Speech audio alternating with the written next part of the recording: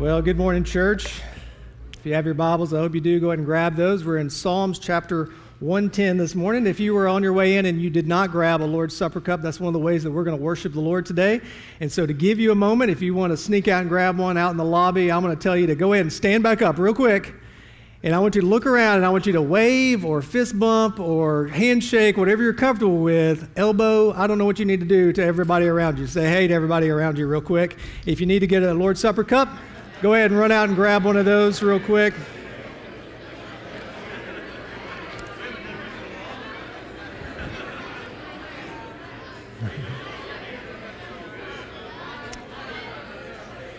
All right, I think I gave people enough time to sneak out and grab a Lord's Supper cup. This is, crowd participation. That was about 50%, so good job on that. About 50% there. Psalms, we are in a series called Wisdom and Worship, and we are hopping along as we go through the book of Psalms. And so 110 is the psalm that we're in this morning. It is a messianic psalm. That means it's Christ-centric. It is going to point us towards Jesus Christ. And we're going to look at him as Lord, as priest, and as king. Now, as you enter today, there might be a question on your mind. Life's full of questions. There's all kinds of questions that we wrestle with. We wrestle with big questions like, who am I? What is my purpose? If you're a child, you're wrestling with, where do babies come from? Maybe you're wrestling with, where should we eat after service? Where should we go on vacation? And maybe this morning you stood in front of your closet and you said, what should I wear, right? Amen, yeah. We have questions. As we watch the news, we ask questions of, why is this happening? What is going on in our world? Why is God allowing pain and suffering with the Ukrainian people? And so let's just pause. We don't have the answers, but we have one who is faithful that we can go to, who is in complete control, who is Lord, who is priest, and who is king. So let's pray. Gracious Father, we come to you with many questions on our minds. Father, you know all things. You're above all things. You're in all things. You control all things. You're sovereign. And all things happen according to your will for your glory of your name. And one day we will completely understand. Father, we do come alongside our brothers and sisters in various parts of the world, especially the Ukraine nation right now, those who are suffering, those who are being persecuted, those who are scared, those who are in danger, those who are hurting, those who are separated from loved ones. Father, we ask for your Spirit, the Spirit of all peace and all comfort and all guidance and all love, all mercy, all grace, all forgiveness. Father, we pray that you would reveal your glory in spite of the things of this world, in spite of the ragings of the nations and the leaders of this world who would rise up against you, Lord, that you would be sovereign, that you would be king, and you would be in control. Father, we are your church. We worship you today because you are enough. In Christ's name, amen. This morning, as we get to our text, it's one of the most quoted psalms in all of the New Testament, Psalm 110. And we're going to look at various parts where it is quoted, and so you're going to need your Bibles. I hope you have those. I will have it on the screen as well, but I'd love for you to be able to see it in the black and white there on the paper. Now, as Jesus was making his triumphal entry into Jerusalem on Palm Sunday, at one point he's teaching in the temple, and he begins to be questioned. And the Pharisees and the Sadducees and the scribes, they're all coming and they're all trying to ask him questions to try to stump the pastor, which is never the pastor's favorite game, ever, just so you know. And so they're trying to stump the pastor. Well, in this case, it was Jesus, and he has the answers. And what he does is he responds with a question. So let me read this out of Matthew chapter 22, 34 through 46. But when the Pharisees heard that he silenced the Sadducees, they gathered together, and one of them, a lawyer, asked him a question to test him. Teacher, which is the great commandment in the law? And he said to him, you shall love the Lord your God with all of your heart, with all of your soul, and with all of your mind. This is the great and first commandment. And the second is like it. You shall love your neighbor as yourself. of these two commandments depends all the law of the prophets. Now let me stop right there. Jesus Christ is the one who fulfills the law. He fulfills these two to the utmost. He loves the Lord his God with all his heart, soul, mind, and strength, and he loved his neighbor enough to come and to die on a cross. And so as the story goes on, now while the Pharisees were gathered together, Jesus asked them a question, saying, "What do you think about the Christ? Whose son is he?" They said to him, "The son of David." He said to them, "How is it then that David in the Spirit calls him Lord, saying, 'The Lord said to my Lord, sit at my right hand until I put your enemies under your feet'? If then David calls him Lord, how is he his son?" And no one was able to answer him a word, nor from that day did anyone dare ask him any more questions. Jesus won the Stump the Pastor round one, right? No one ever asked him let's just not ask him any more questions. We don't have the answer to this. So here's what Jesus is quoting. He's quoting the first verse out of Psalm 110. He's quoting this that was written by David. David, by the inspiration of the Holy Spirit, writing down God's word, is now prophetically speaking into the future, and he's saying this, "The Lord said to my Lord, sit at my right hand." Now, for hundreds of years, rabbis had held to the truth that the Messiah, the Christ, would come and that he would be a descendant of David. He would be a savior to God's people, Israel. He would be a king that would triumph over their enemies. He would be a righteous ruler who was appointed, who would come against the enemies, and that he would bring justice to the land. They believed that he would reestablish the law of God, that he would even be maybe a political leader leading them to a new kingdom. And they're awaiting this Messiah. And who will he be? He'll be a son of David. He'll be a descendant of David. That's what we read right here in Psalm 110. Well, how is it then, if he's a son of David, a descendant of David, that David would call him Lord? No one had the answer. Psalm 110, Lord, priest, and king. If you have your Bibles, I hope you do, follow along here with me. A psalm of David. The Lord says to my Lord, sit at my right hand until I make your enemies a footstool. The Lord sends forth from Zion your mighty scepter. Rule in the midst of your enemies. Your people will offer themselves freely on the day of your power in holy garments. From the womb of the morning, the dew of your youth will be yours. The Lord has sworn and will not change his mind. You are a priest forever after the order of Melchizedek. The Lord is at your right hand. He will shatter kings on the day of his wrath. He will execute judgment among the nations, filling them with corpses. He will shatter chiefs over the wide earth. He will drink from the brook by the way. Therefore, he will lift up his head. This is God's word. Amen. The first thing I want you to see is Jesus is the eternal Lord. Scripture points to it. Right here he says, the Lord says to my Lord, sit at my right hand until I make your enemies a footstool. The Lord says to my Lord. Now we see that David, by the inspiration of the Spirit, is giving prophecy. He's actually eavesdropping in on this conversation that the Trinity is allowing him to do so. And so in many of your versions there, the first Lord will be all capital letters. The Lord says to my Lord. And so the Lord is Yahweh, the covenant God of Israel, speaking to my Lord, Adonai. The Lord says to my Lord, sit at my right hand. Yahweh, reflecting God's covenant faithfulness, his self-existence. He says, I am. What is your name? I am. The Yahweh, the covenant-keeping God of Israel, says to Adonai, which refers to his sovereignty and his authority over all things.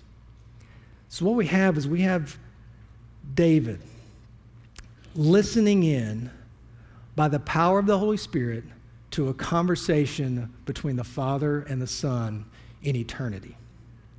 This is a heavenly divine discourse between two members of the Trinity, the eternal Father and the eternal Son, thus confirming the eternal divinity of Jesus Christ. Jesus Christ is Lord.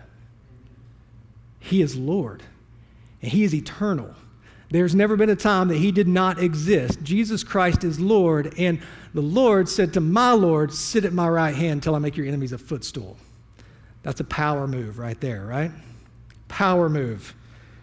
All of Scripture is pointing towards the divinity of Jesus Christ. John 1:1-3. In the beginning was the Word, and the Word was with God, and the Word was God. He was in the beginning with God. All things were made through him, and without him was not anything made that was made.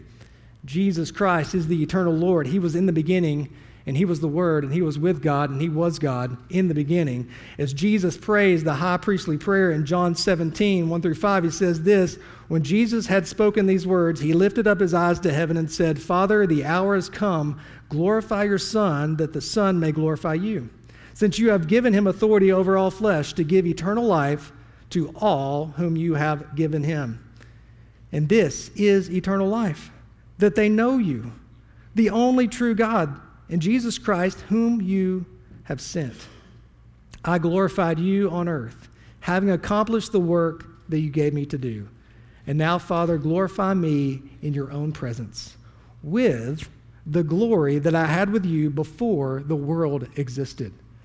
Do you hear this? Before the world existed, I was there in the glory with the Father. The Word became flesh and dwelt among us. Yahweh says to Adonai, sit at my right hand until I make your enemies a footstool. This shows us that Jesus Christ is more than just man. He is Lord. Colossians, Paul would say it this way. Chapter 1:15-17. He is the image. Christ is the image of the invisible God, the firstborn of all creation, not meaning that he was created, but he is preeminent. He is first in line of all creation. For by him all things were created in heaven and on earth, visible and invisible, whether thrones or dominions or rulers or authorities, all things were created through him and for him. And he is before all things, and in him all things hold together. Sit at my right hand is the sovereignty and the authority of God holding all things together. He's the one who formed all things, created all things, and has all things for his glory. And not only that, but he entered into humanity. He entered into humanity so that he could subject himself to the creation that he had created. So the question that we all have to ask, have you acknowledged Jesus as Lord? I mean, honestly, have you acknowledged Jesus as Lord? We don't make Jesus Lord. Jesus is Lord. So we don't acknowledge, we have to acknowledge, yes, he is Lord. And what C.S. Lewis says is, I'm trying here to prevent anyone saying the really foolish thing that people often say about him, that is Christ. I'm ready to accept Jesus as a great moral teacher, but I don't accept his claim to be God. That is one thing we must not say. A man who was merely a man and said the sort of things Jesus said would not be a great moral teacher. He would either be a lunatic on the level of a man who says he's a poached egg, or else he would be the devil of hell. You must make your choice. Either this man was and is the Son of God, or else a madman or something worse. You can shut him up for a fool, you can spit at him and kill him as a demon, or you can fall at his feet and call him Lord and God. Scripture has not left any room for anything else. Jesus Christ is Lord, the eternal Lord, who was there from the very beginning. In the beginning was the Word, and the Word was God, the Word was with God. In the beginning. All things were created through him, for his glory. He holds all things. The Lord said to my Lord, sit at my right hand. So the question, have you acknowledged Jesus as Lord? If yes, if you answer yes, then another question. Then does your life show his lordship? If you've acknowledged Jesus as Lord, then does your life show his lordship? Luke 6:46, why do you call me Lord, Lord, and do not do what I tell you? How often we were quick to say, yeah, Jesus is Lord, and yet our lives have not submitted to the lordship of Jesus Christ. Instead, we tend to take the right seat. I'll sit at the right hand. I'll make the shots. I'll have full authority over my life. As John Stott once said, for the essence of sin is man substituting himself for God, while the essence of salvation is God substituting himself for man. Man asserts himself against God and puts himself where only God deserves to be. God sacrifices himself for man and puts himself where only man deserves to be. That's the gospel. That the Lord, the eternal Lord, submitted himself, put on flesh to be where we ought to be, which is on a cross in our sin. But he has submitted himself in our place. But we so often are the ones who say, no, I think I'll be Lord of my life. I think I will call the shots. This is why Psalm 110 is often quoted, because the Lord said to my Lord, sit at my right hand in full authority and full power, sovereignty, full sovereignty. As Peter would say in Acts chapter 2, after the moment of Pentecost, verses 29 through 36, you see it show up again. Brothers, I may say to you with confidence about the patriarch David that he both died and was buried, and his tomb is with us to this day. Being therefore a prophet, and knowing that God had sworn with an oath to him that he would set one of his descendants on the throne, he foresaw and spoke about the resurrection of Christ, that he was not abandoned to Hades, nor did his flesh see corruption. This Jesus God raised up, and of that we are witnesses. Being therefore exalted at the right hand of God, and having received from the Father the promise of the Holy Spirit, he has poured out this that you yourselves are seeing and hearing. Verse 34. For David did not ascend into the heavens, but he himself said, the Lord said to my Lord, sit at my right hand until I make your enemies a footstool. Let all the house of Israel therefore know for certain that God has made him both Lord and Christ, this Jesus whom you crucified. So what Peter says here is, he's made him Lord. The Lord said to my Lord, sit at my right hand, but he's also Christ. He's also the Messiah. He's also the one who came to bring in a new kingdom. He is in complete control of all things. He has full authority, and that's why when he left his disciples in the Great Commission, he said this in Matthew 28, 17 and 18, and when they saw him, they worshiped, but some doubted. And Jesus came and said to them, all authority in heaven and on earth has been given to me. I want you to understand that Jesus Christ, with all authority, is the eternal Lord. Jesus Christ, with all authority, put on flesh and was crucified for our sins. Jesus, with all authority, defeated death and ascended into heaven. Jesus, with all authority, is at the right hand of the Father right now. The Lord said to my Lord, sit at my right hand. We are one verse in. We got a long way to go. This is why Paul would say, have this mind among yourselves in Philippians 2, 5 through 11. Have this mind among yourselves, which is yours in Christ Jesus, who, though he was the form of God, did not count equality with God a thing to be grasped, but emptied himself by taking the form of a servant, being born in the likeness of men, and being found in human form, he humbled himself by becoming obedient to the point of death, even death on a cross. Therefore, God has highly exalted him and bestowed on him the name that is above every name, so that at the name of Jesus, every knee should bow in heaven and on earth and under the earth, and every tongue confess that Jesus Christ is Lord, to the glory of God the Father. I don't know if you've got point one down yet, but Jesus is the eternal Lord. He put on flesh. He didn't think it's his equality with God is something to be grasped, but he emptied himself and came in the form of a servant, putting on flesh, even to the point of death on the cross, so that he can make an atoning sacrifice for our sins.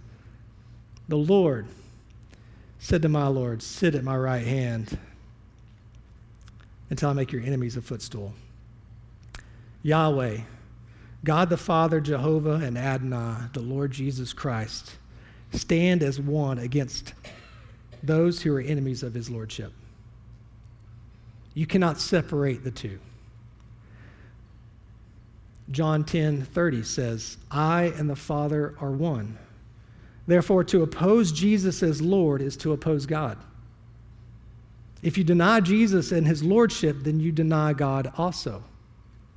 The two are one, yet many live as though they are enemies of the cross.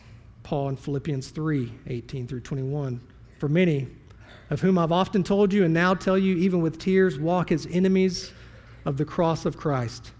Their end is destruction, their God is their belly, and they glory in their shame with mind set on earthly things. Let me stop right there. Why do you call me Lord, Lord, and not do what I say to do?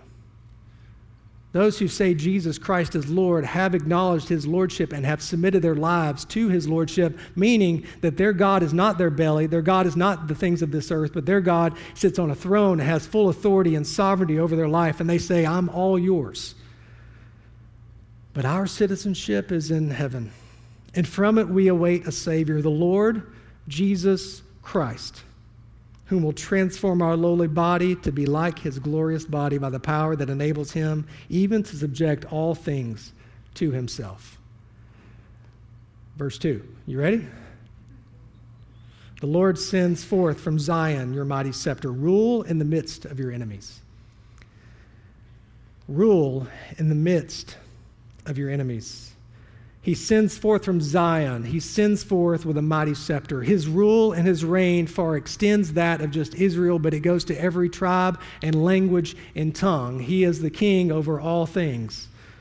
For we will all stand before the judgment seat of God. For it is written, as I live, says the Lord, every knee shall bow to me, and every tongue shall confess to God.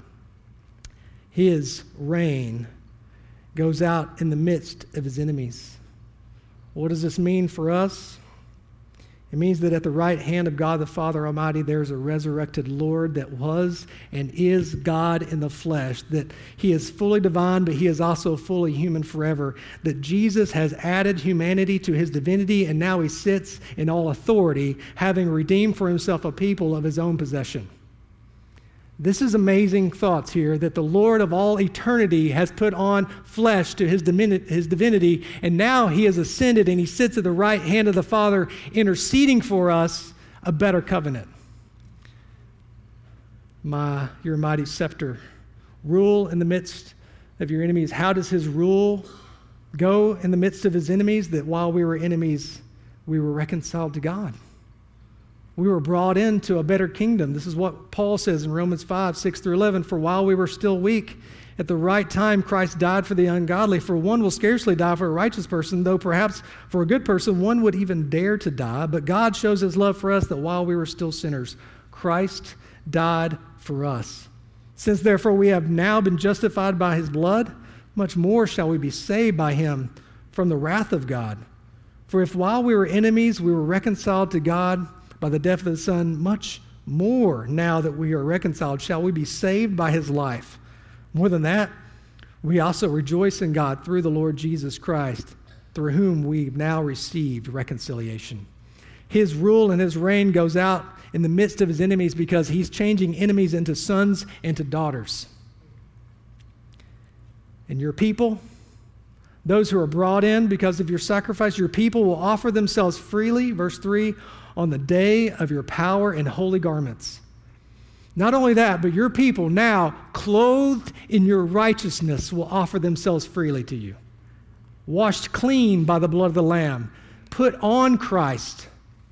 Take off your filthy garments. Those who know salvation in the Lord Jesus Christ rejoice in their reconciliation. But more than that, they offer themselves freely to the Lordship in his service. So there is a kingship, there's a scepter that goes out amongst the enemies that are bringing enemies into the house of God, sons and daughters. And once you've been washed clean and you've put on Christ, now you freely submit yourself to his lordship. Let me ask you, is Jesus Christ Lord? Is he the eternal Lord that sits at the right hand of the Father? Good, you're paying attention. Ligon Duncan puts it this way: Christians, they love his reign. His reign is their freedom. His reign is their joy. His reign is their hope. And he will reign in this way. And so when we hear Paul say words like, every knee will bow and every tongue confess that Jesus Christ is Lord, Paul's not saying that there will be some universal salvation so that every last man, woman, and child that ever existed will become a believer and will enjoy heaven forever. He is acknowledging that there will be a universal acknowledgement of the kingship of Jesus by his enemies and by his disciples, that every knee will bow and every tongue will confess that Jesus Christ is Lord. Amen? So Jesus is the eternal Lord. Number two, Jesus is the everlasting priest. Verse 4, the Lord has sworn and will not change his mind. You know, when God swears, that's a big thing, isn't it? He swears to himself because there's nothing greater for him to swear to, right? I swear to myself. So he's sworn, and now not only that, has he made a promise, he's decided, I'll never change my mind on this. The Lord has sworn and will not change his mind. You, the Lord, are a priest forever after the order of Melchizedek. Now, if you have your Bibles, let me tell you, you're going to need them, okay? Hebrews chapter 7, flip over there with me. We're going to walk through this mysterious person, Melchizedek, that shows up in Scripture. Melchizedek shows up in Genesis 14. You don't have to turn there. I'll put it on the screen.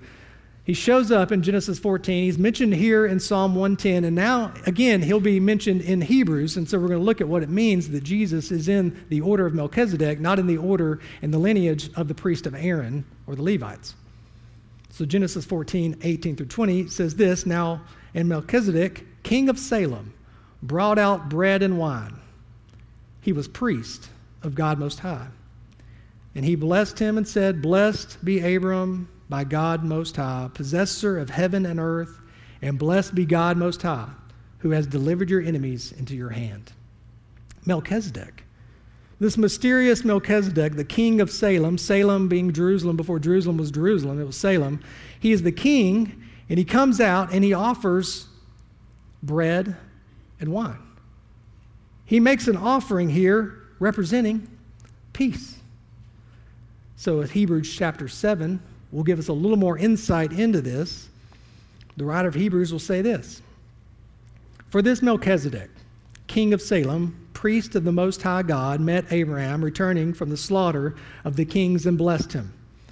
And to him Abraham apportioned a tenth part of everything. He is first, by translation of his name, King of Righteousness.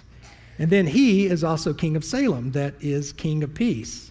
He is without father or mother or genealogy, having neither beginning of days nor end of life, but resembling the Son of God, he continues a priest forever. So here we have Melchizedek, this king and this priest. These were two separate roles based on the law that could not be held by the same person, right? Because that was going against the tribes. And so you've got this guy, Melchizedek, who comes out of nowhere, out of obscurity, who has no lineage, who has no genealogy. We know nothing about him except that he is the king of righteousness and he's the king of peace, and he comes bringing a gift of bread and wine. Does this remind you of anyone? So let's keep going. Hebrews 7 verses 11 through 12.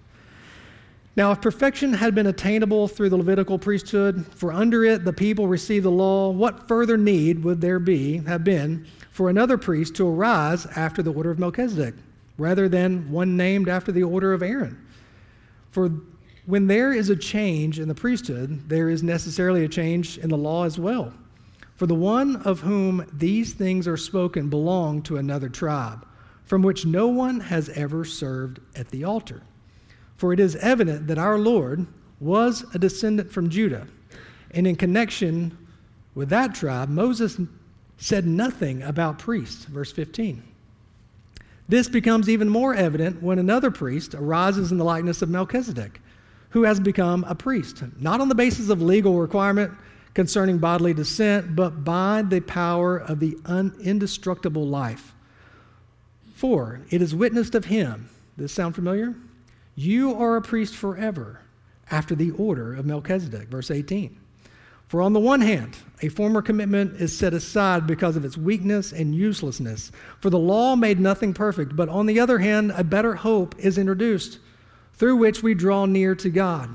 And it was not without an oath, for those who formerly became priests were made such without an oath. But this one was made a priest with an oath by the one who said to him, the Lord has sworn and will not change his mind. You are a priest forever. This makes Jesus a grantor of a better covenant. Let's stop right there. So here we have the old way of the Levitical law where the priest of Aaron would go day in and day out and make sacrifices for the people to atone for sins. And yet there would always be another priest and always another priest and always another priest. And this was made by the law and not by a promise. Well, Melchizedek, he represents a priest by a promise that will last forever because of an indestructible life. Since Jesus is indestructible because he's Lord, he is now priest and he sits at the right hand of the Father, and so he will always intercede for us because his life never ends. And so this is how I've explained interest-only loan, right? I think I explained this when we were going through the book of Hebrews. Now, when I got out of college, I had a massive amount of college debt, and I thought, you know what, I'm going to pay ahead on this. I'm going to knock this out. I didn't realize that at that time it was an interest-only loan, so every time I paid extra, it just went towards interest. And my debt never dropped. And I was finally like, well, what is going on? I'm shelling out all this extra money, and yet I'm still in debt, and it's not decreasing at all. And they're like, well, it's interest only. Once you pay off all the interest, then we'll start applying it to your debt. Okay, well, that sounds like a racket, right? Well, the old way was, I tell you what, you make these sacrifices, you bring the sacrifice daily for the sins of the people, and it'll appease the bank, God, right? It'll appease God, but it will never do anything to eliminate the debt that you're in. In fact, you're going to keep sinning, and you're going to keep borrowing, and you're going to keep being more and more and more in debt, and you're never going to get out of debt because this law is weak, is what Hebrews says, and it does not work. But there is a priest out of the order of Melchizedek that comes with a promise that he will not change his mind because this is a guarantor of a better covenant. That's Jesus Christ. And what he did is he laid down his life being the priest, being the lamb, so that all of our sins of all time would be washed away. Whew. Yeah. So verse 23 of chapter 7. The former priests were many in number, because they were prevented by death from continuing in office. But he holds this priesthood permanently because he continues forever. Consequently, he is able to save to the uttermost those who draw near to God through him, since he always lives to make intercession for them.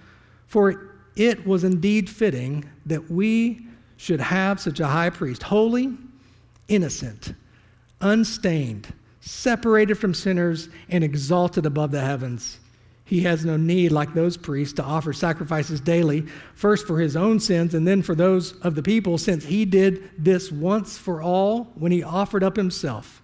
For the law appoints men in their weakness as high priests, but the word of the oath, which came later than the law, appoints the Son who has been made perfect forever. Jesus Christ is the eternal Lord, and he is the everlasting priest forever. God has promised it, and he's not going to change his mind. He's made an oath, and this is the promise that he will always be at the right hand of the Father, interceding for those who have been washed by his blood. Jesus Christ, Adonai, the everlasting priest, is the promise of an everlasting sacrifice to atone for our sins. He comes out of obscurity. He comes out of eternity as the King of righteousness to make an offering of peace, an offering of bread and wine, which is his body and his blood. Is this not beautiful that Jesus Christ is the guarantor of a greater covenant, a promise of God? So, Jeff, what's the point of this? Well, chapter 8, verse 1 tells us. In Hebrews 8:1. Now, the point in what we are saying is this. Don't you love how the writer is like, I know I confused you, but here's the point. We have such a high priest, one who is seated at the right hand of the throne of the majesty in heaven. You have someone who is interceding for you. Jesus Christ, Adonai, the Lord, the sovereign, who was there in the beginning, who is now seated at the right hand in all authority. The one who has made the sacrifice on your behalf with his own body and his own blood, now mediating a better covenant. But as it is, Christ has obtained a ministry that is as much more excellent than the old as the covenant he mediates is better, since it is enacted on a better promise. Oh, what a promise God has made to us in his Son, Jesus Christ. Not only is Jesus our eternal Lord, who has all authority sitting at the right hand of the Father, he is our everlasting priest, who sits at the right hand, mediating an everlasting covenant of salvation purchased by his own sacrifice. In fact, as we've read this morning, no one comes to the Father except through him. So as you are there this morning, as we worship with the ordinances, because there was an offering that was made, one of bread and one of wine, an offering of peace. As we partake today of the bread and the wine, or the cracker and the juice, because we're Baptist, as we partake of this is a picture of an oath that was made by God. This is a picture of a promise that he will not change his mind on, that Jesus Christ is the everlasting priest forever. No more sacrifices need to be made. This is the sacrifice that atones for our sins, that those who see him and acknowledge him as Lord also have him as Savior, Jesus Christ. I would ask that you would bow your head and just prepare your heart before we partake of the ordinances together. And as you bow your head and as you pray, I want to read John 6, 48 through 58 to you. Jesus said, I am the bread of life. Your fathers ate the manna in the wilderness and they died. This is the bread that comes down from heaven, so that one may eat of it and not die. I am the living bread that came down from heaven. If anyone eats of this bread, he will live forever. And the bread that I will give for the life of the world is my flesh. The Jews then disputed among themselves, saying, how can this man give us his flesh to eat? So Jesus said to them, truly, truly, I say to you, unless you eat the flesh of the Son of Man and drink his blood, you have no life in you. Whoever feeds on my flesh and drinks my blood has eternal life, and I will raise him up on the last day. For my flesh is true food, and my blood is true drink. Whoever feeds on my flesh and drinks my blood abides in me, and I in him. As the living Father sent me, and I live because of the Father, so whoever feeds on me, he also will live because of me. This is the bread that came down from heaven, not like the bread the fathers ate and died. Whoever feeds on this bread will live forever. As we reflect on the promise, this oath, let me ask you, have you acknowledged Jesus Christ as Lord? Have you received the forgiveness of your sins by his body that was broken on your behalf and the blood that was shed to wash you clean? If you have never bowed your knee and confessed Jesus Christ as Lord, then my prayer right now would be that by the power of the Spirit, he would prompt you and lead you to that moment. If you have, and you have tasted that the Lord is good, then I invite you to partake with the Lord's Supper with us today. In Mark 14, 22 through 24, and when they were eating, he took bread. And after blessing it, he broke it and gave it to them and said, take, this is my body. Church, will you take the bread and will you eat?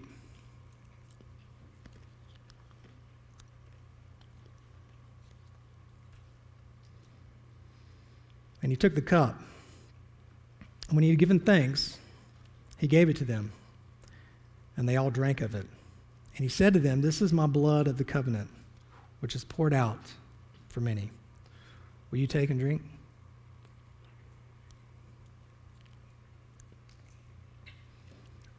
Gracious Father, we thank you for your Son, Jesus Christ, that he is Lord of lords, that he sits at the right hand, that he did not count equality with you something to be grasped, but he emptied himself, becoming the form of a servant, taking on flesh, being obedient to you even to the point of death, even death on the cross, to atone for our sins. We thank you for this promise that is an oath that is never ending, that is everlasting, that you will not change your mind on. Father, we ask that we would be a people who continually submit our heart and life to the lordship of your Son, Jesus Christ. Amen. Final thing is Jesus is the elevated King. These final 3 verses, look at them real quick. The Lord is at your right hand. He will shatter kings on the day of his wrath. He will execute judgment among the nations, filling them with corpses. He will shatter chiefs over the wide earth. He will drink from the brook on the way. Therefore, he will lift up his head. As we get to these final 3 verses, we see that it moves us from the book of Hebrews to the book of Revelation. That there is a Lord of lords, there is a priest of priests, and there is a King of kings. And the King of kings, who sits at the right hand in all authority, will return one day. Revelation 19, 11 through 16 says it this way: Then I saw heaven opened, and behold, a white horse, the one sitting on it called Faithful and True. And in righteousness he judges and makes war. His eyes are like a flame of fire, and on his head are many diadems. And he has a name written that no one knows but himself. He is clothed in a robe dipped in blood, and a name by which he is called the Word of God. And the armies of heaven, arrayed in fine linen, white and pure, were following him on white horses. From his mouth came a sharp sword with which to strike down the nations. And he will rule them with a rod of iron. He will tread the winepress of the fury of the wrath of God the Almighty. On his robe and on his thigh he has the name written, King of Kings and Lord of Lords. As we look at the world around us and we look at the nations and the kingdoms at war, as we look at world leaders who do not acknowledge the lordship of Jesus Christ, there will come a day when they will be punished. And apart from Christ, their sins are not atoned for, and judgment is coming. Proverbs 11:21 says, Be assured, an evil person will not go unpunished, but the offspring of the righteous will be delivered. He is Lord of lords. He is priest of priests, and he is King of kings. I'd like to close with this quote by J.I. Packer.